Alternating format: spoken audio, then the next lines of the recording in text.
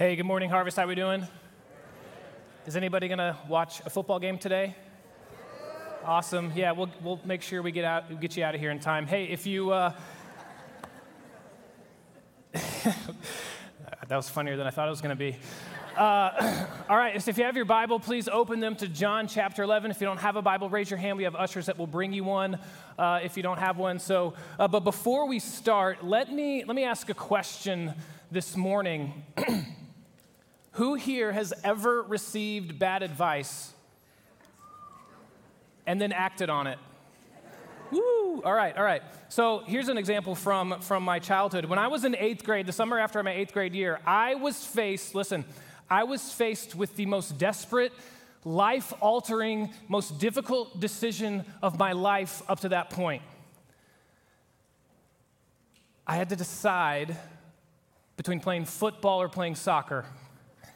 And some of you laugh, and yeah, it's kind of funny, but listen, when you're a 14-year-old kid, your world is a lot smaller, so your problems seem A lot bigger. So, guys, I'm agonizing over this. Basically, it's my life, the trajectory of my life, the friends I'm going to hang out with, the athleticism that I may or may not develop. It's all hanging in the balance. Maybe there's a future, after high school with one of these sports. So, very, very wisely, after listening to all of these opinions, coaches, other trusted people in my life, I made the decision to play football. Y'all, look at me. Right now, I'm, 5'11" with my shoes on, 170 pounds soaking wet. When I was 14, I wasn't 5'11", and I wasn't 170. I was about 150 with all my pads on, okay? So the point is, I took bad advice because I was probably better at soccer, to be honest with you. I was a pretty good soccer player. But listen, thinking about bad advice, remember Job's friends? Job from the Old Testament, he's going through a terrible time of pain and suffering, a terrible time of grief and anguish. And what do his friends say? Well, Job, maybe you're just not righteous enough. Maybe your sin has caused this. Okay, not great advice. Those friends were not helpful. They were not helpful voices. They weren't speaking truth to Job, and he was wise to ignore them. But listen, here's what can happen in our own life. Here's what can happen in our own life when we walk through stress, when we walk through trial, when we walk through grief. Our thoughts can race ahead of our faith, and the voices from unhelpful sources, unhelpful people inside our head, they try to tell us what to believe. But when God does that, when God brings us through those seasons of trial, testing, or grief, whatever it may be, challenges, John 11 is going to help us. John 11 is going to then challenge us not to listen to those voices, not to listen to the wrong voices. Because here's our problem with grief, or here's our problem in grief. It's that if we listen to the wrong voices, we're going to miss out on the goal. If we listen to the wrong voices, we're going to miss out on the goal. And it's common to feel I've felt this before, that you feel a little lost when you're in grief. You feel like you're in a maze and you can't get out. And the problem in grief is we like to listen to the wrong directions. We have a tendency to listen to the voices that only put us further and further in the maze. And if we don't stop listening to them, we'll never get out. We will remain trapped or even find ourselves more and more lost. But if we listen to truth, if we trust Jesus and his words and listen to his words, we won't miss the purpose. We will get out, and we won't miss the goal of our grief, which is this. It's to know and to experience the glory of God.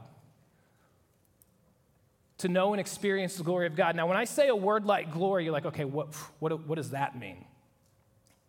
Because it's right. You might think it's a vague word, and you might think of the idea of something magnificent, that this magnitude or the fame of something. And while that's true, there's another aspect of glory, really on the personal level that we can see, that Jesus even invites us into in John 11. So what we mean by glory on that personal level is that thing that happens in the heart of a believer during grief.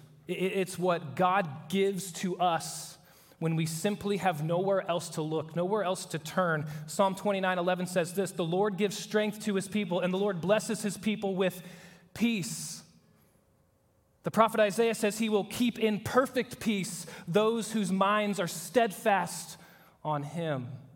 So glory on a personal level, it comes when we receive strength in that place, in that chaotic place, and can testify to ourselves and to others that the only way that we got through it was the power, the love, and the peace that Jesus sustained us with.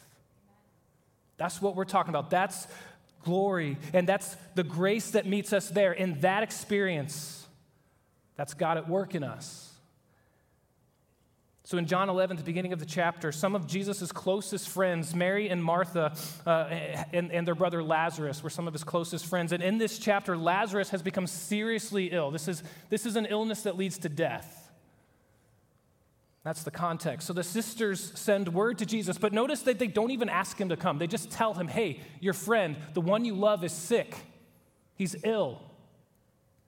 They don't even ask, they just tell him the news. And they know that Jesus is a healer, and they know that he loves Lazarus. But the friendship between the three of them was so strong, it was almost an assumption that Jesus would come to them. How often do we assume we know how Jesus is going to or should work? But Jesus had something else in mind here, which we see right away in verse 4. But when Jesus heard it, he said, "This illness does not lead to death. It is for the glory of God, so that the Son of God may be glorified through it." And with these words, Jesus challenges. He rebukes a voice that we often listen to in grief. There's going to be three of them in this text. But the first voice we often listen to in grief is the voice of despair. The voice of despair, the voice that says, my grief has no purpose, or how can this be the plan? How can this be life-giving? How can this be a benefit to me? Maybe you feel like you've been serving God faithfully right where he has you, and then trouble comes. It's normal in those moments to have thoughts like Mary and Martha. If you say you love us, and you say you love Lazarus, then where are you?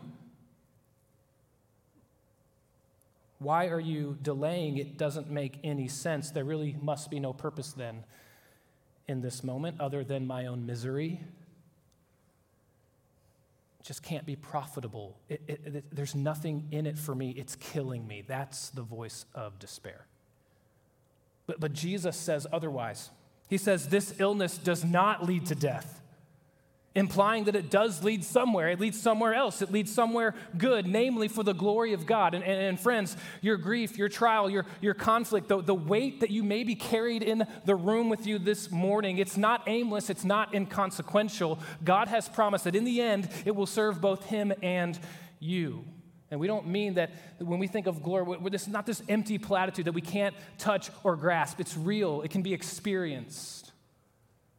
So don't listen to the voice of despair. The second voice that we tend to listen to is the voice of dissent or disagreement, you might say. It's the protesting voice. My plan would have been better.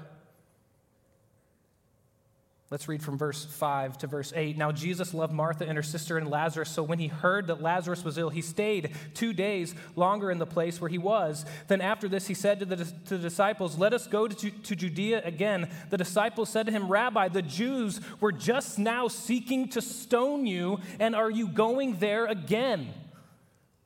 Hear that. That's the first protest. Jesus, don't you remember? The Jews are trying to kill you. We were just there. That's why we fled Judea across the Jordan into the desert so they couldn't find us. And you want to go back? You want to go back to danger? You're not thinking straight. Maybe you just need to sit down for a minute and rest, Jesus.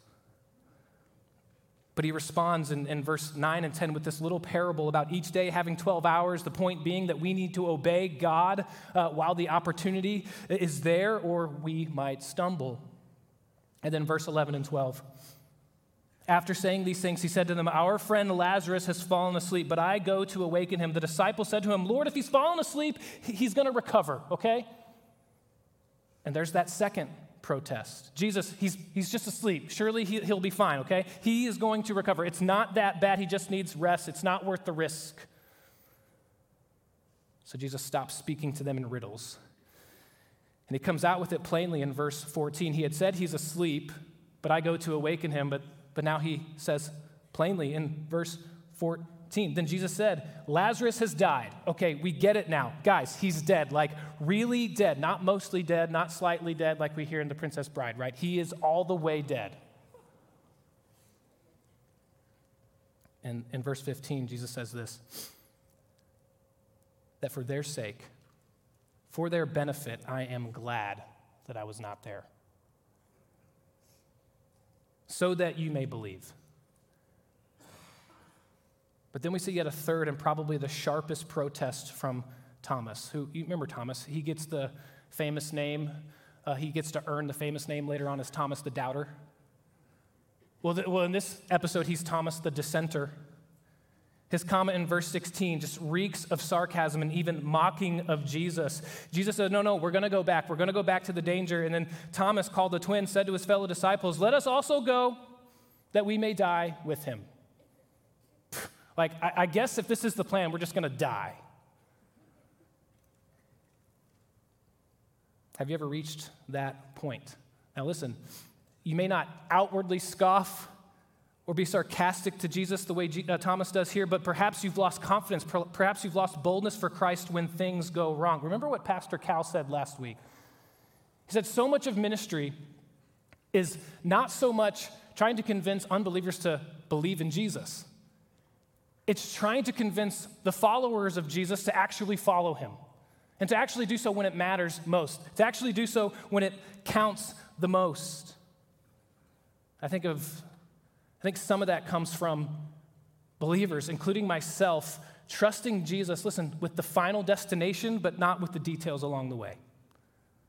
Okay, it's the smaller details that we struggle with. We trust him with the end goal of our redemption, but with the macro, the big picture, yet we're more cautious, we're more hesitant, and sometimes we're even unwilling to trust him in the micro, right, in the small picture, the day to day. It's like this, I know that you began a good work in me, that you will carry it to completion on the day of Christ, but listen, I'm not sure I wanted you to do it this way. I believe the promise that you are preparing a place for me, Jesus, and that I'm well on my way, but listen, I'm not sure I like this detour. Why would you add this? Why would you take that? This doesn't seem like the best road or the best path to take. And then there's another example that we see in dissent in verse 37. All the Jews around him, they said, could not he who opened the eyes of the blind man also have kept this man from dying? It's that similar tone. What was he doing this whole time? How could that have been the plan? Maybe, you know what, maybe he really isn't who he says he is. So some dissented, some may even have disdained the way Jesus was working, but closely related to that voice of dissent is the voice of doubt. The voice that says, God isn't there. He's forgotten me. He's emotionally detached. He doesn't truly care or understand. So let's pick up in verse 17. Now, when Jesus came, he found that Lazarus had already been in the tomb 4 days.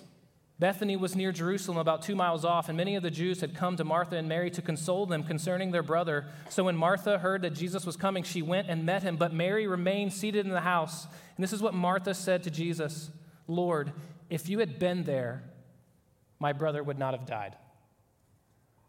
And it's funny, Mary, Martha's sister, says the exact same thing in verse 32. Lord, if you would have been there, my brother would not have died. And in these statements, we see the doubt creeping in, doubts about his love and compassion for us, or that he really knows what he is doing, or that his plans and purposes for us really are good and right. Remember John the Baptist? He's the one who preached before the ministry of Jesus to prepare the way. He was the forerunner for the ministry of Christ, and he actually gets thrown in jail for preaching.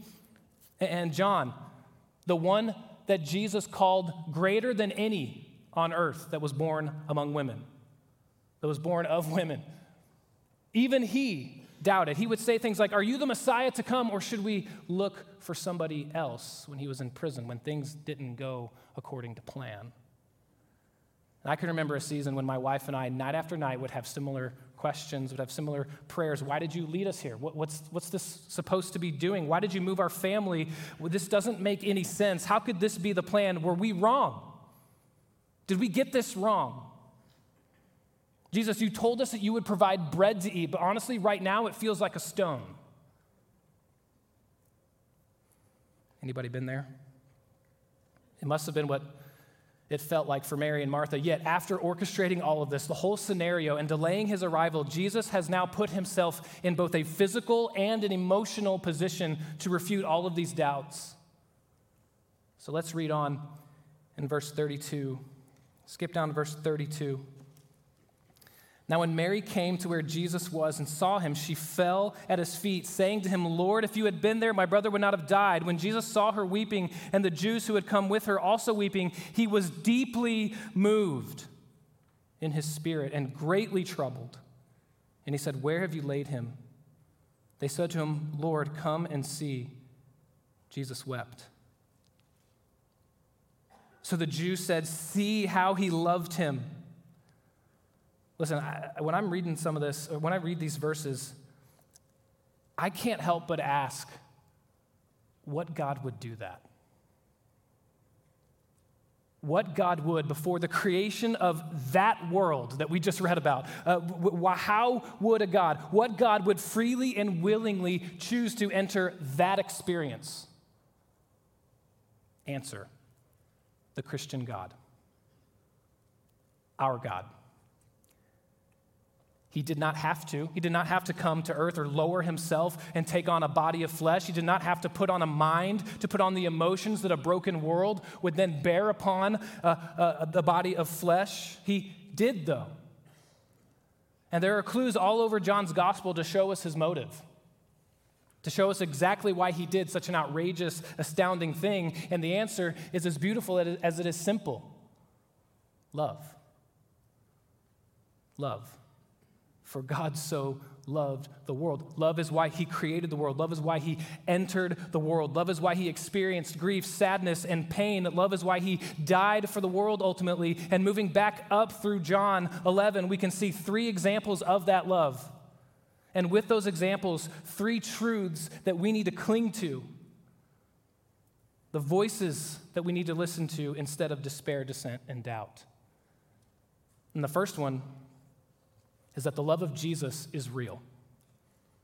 The love of Jesus is real. Listen, he loves you.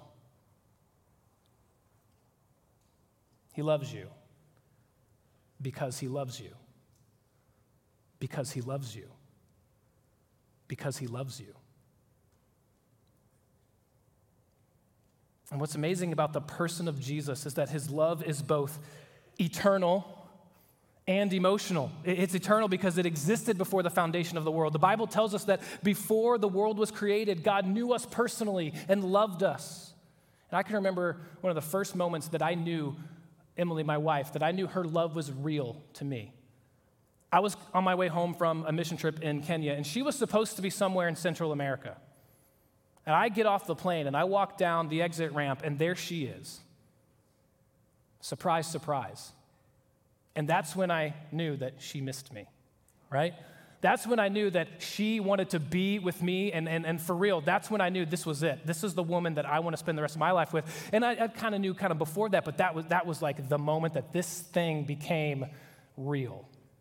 And isn't it true? Like that's the same with our girls. If you have kids, you know this. The love that you have for your children, it became real at some point.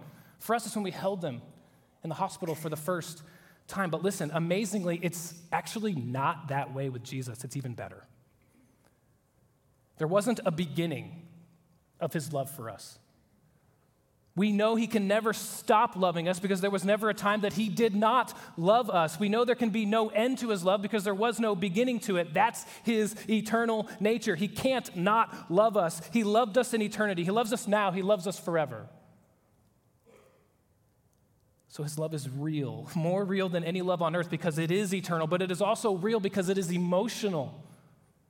There are real emotions with this. I have to admit that I can be emotionally detached at times. Guys, I'm the guy, I'm the husband, that if Emily brings a problem or a burden to me, my natural response is to what? As quickly as possible, find the practical answer. Young men about to be married, just married, take some notes. Okay, it's just quick. Let's just solve the problem, right? That's it, problem solved. But that's kind of shallow, really. That's shallow. That's not meeting her on the emotional level that she needs. That's not loving her like Jesus. So look in verse 33 again. When Jesus saw Mary, Martha, and all the others weeping, it says he was deeply moved.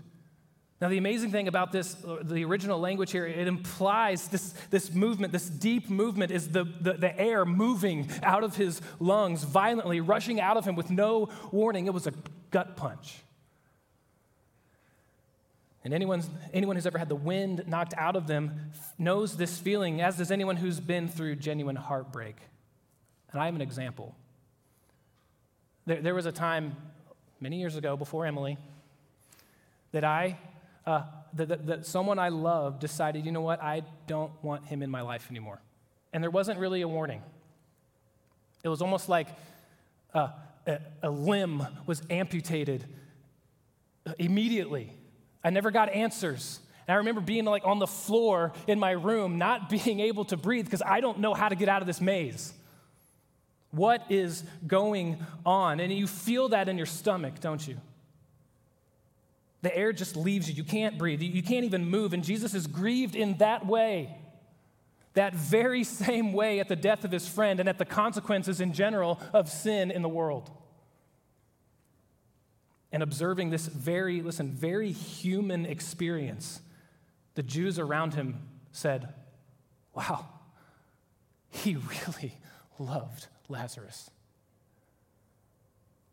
His love for his people is real. He cares. He isn't passive. He's not a stoic, unfeeling Savior. The one with supernatural power to create and restore life actually has the capacity to grieve death.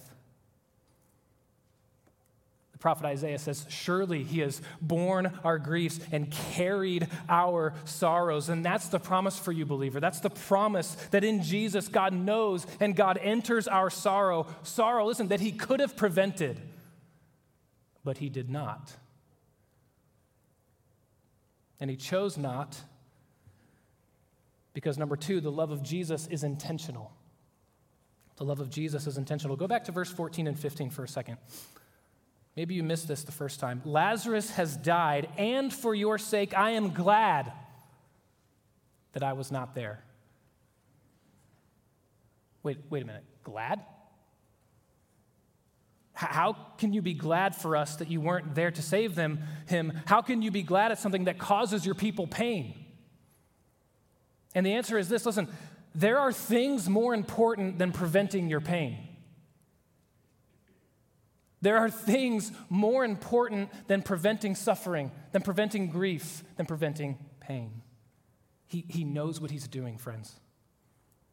He did intend for this to happen. And the intention, the purpose behind all of it is that his disciples would believe and trust him more, and believe and trust him more and more and more. Belief at all costs, friends. Now go back to verse 5 and 6. Let me read this one again. Now Jesus loved Martha and her sister and Lazarus. So, when he heard that Lazarus was ill, he stayed 2 days longer in the place where he was. Did you catch that? Jesus loved Martha and her sister and Lazarus. John uses them by name. He loved them so. Not he loved them, but. Not he loved them, however. He loved them, so he stayed. Notice the purpose. Do you see that? The intentionality. He loved them, so he did not answer them. He loved them, so he did not go to help, at least right away. Friends, Jesus will stop at nothing for us to know and love him more, for you to experience the peace of his glory. And hear me, that fact should not be a warning to you. I hope it's a comfort. I hope it's an encouragement. There's wisdom in God's plans. There is purpose in his perspective. There is love in his delays. There is grace in his silence. And every challenge we face, every season we walk through, every grief we experience, each one is specifically tailor-made for us as individuals so that we might draw closer to him. That's the intention.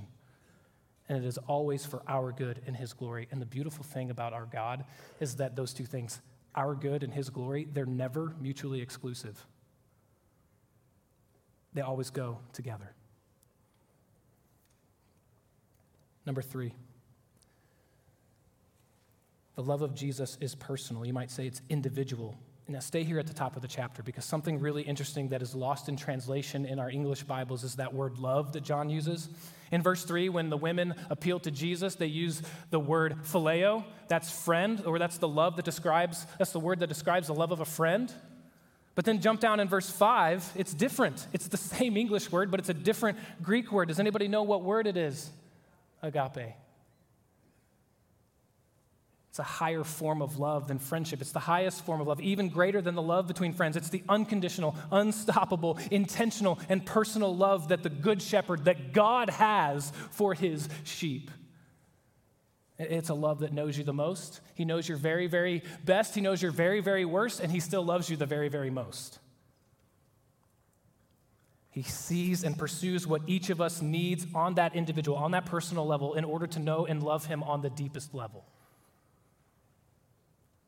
Remember those prayers Emily and I had that I shared with you earlier? Listen, it's true that over time, God began to reveal why we were going through what we went through. And that was a really great blessing for us to kind of see the purpose behind some of these things. But listen, the greatest blessing was not getting the answers. Hear me for a second. The greatest blessing was not getting the answers. The greatest blessing was that because of that season, we love Jesus more. And we love each other more. And after going through all that, our marriage was better than it's ever been. What was that doing? It was refining us. And it is specific to all of us. He sees the deeper and the wider picture, and he arranges our circumstances perfectly and specifically and accordingly so that we can experience his love in greater and deeper ways than we would have if he wouldn't have sent us through the maze. Circumstances that were designed for and causes us to press into him. Those are the truths we need to cling to, okay? And someone who got this, someone who was beginning to understand this was Martha. Look what she says in verse 21 and 22. Martha said to Jesus, "Lord, if you had been there, my brother would not have died. But even now, I know that whatever you ask from God, God will give you." She says, even now, in the midst of death, in the midst of the death of my own brother, even though I don't know why you delayed, even now, I know that I can trust you. I know that there has to be some explanation, even if I don't know it yet. And I recognize that the power of God is with you. You see, she's bringing her despair. She's bringing her doubt, even some of her own dissent, right to Jesus. She says, I don't know what you're doing, but I trust you. And notice later on, Mary, her sister, does this in verse 32. She says this, I know. She says, Lord, if you had been there, my brother would not have died. She brings her doubt. She brings her doubt. She fell to the feet of Jesus, and she too brings that to him. So the big takeaway for us this morning from these examples is this: if we don't want to miss out on the glory we can experience in grief, we need to bring our despair. We need to bring our doubts. We need to bring even our dissent to the feet of Jesus. We need to bring them to the one who really and eternally loves us, who does so intentionally, who does so personally. We need to bring it all to him. So Jesus continues. Back with Martha, he continues his conversation with her in verse 23. He says, your brother will rise again. And Martha said to him, I know that he will rise again in the resurrection on the last day. But Jesus says to her, I am the resurrection and the life. Whoever believes in me, though he die, yet shall he live. And everyone who lives and believes in me shall never die. Do you believe this? And she said to him, Yes, Lord, I believe that you are the Christ, the Son of God, who is coming into the world. And look, yes, Martha is right in thinking Jesus is talking about originally the resurrection on the last day. Yes and amen, but Jesus wants her to see even more. He says, I am the resurrection and the life, meaning overcoming death and true eternal life are found only in relationship to him. Final death is impossible for those who trust in him, and only those who trust in him, that he is the Christ, the Son of God who is coming into the world, will share in that resurrection. And I wonder, will you be there? And so in order to demonstrate his power, his identity, let's take a minute to read verses 38 to 44. Then Jesus, deeply moved again, came to the tomb. It was a cave, and a stone lay against it. Jesus said, Take away the stone.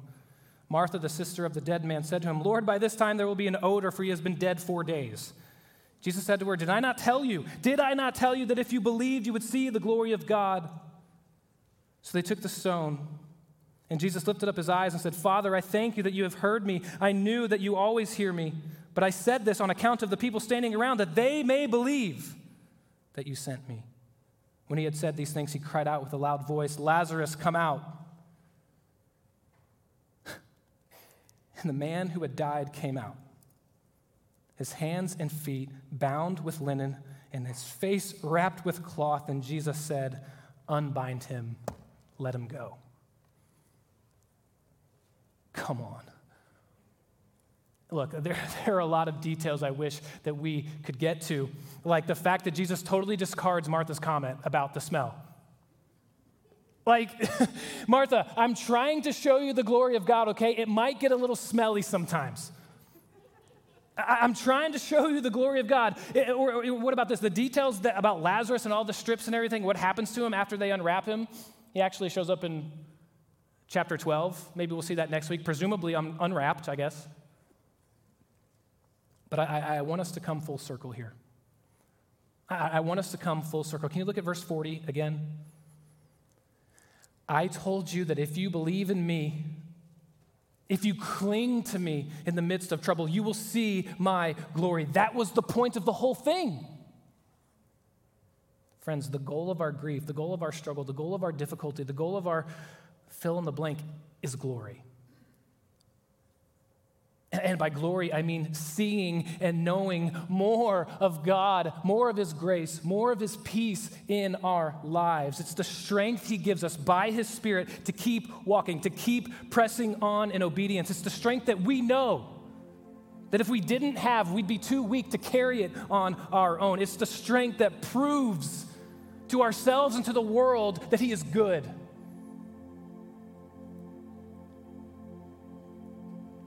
Here's an example.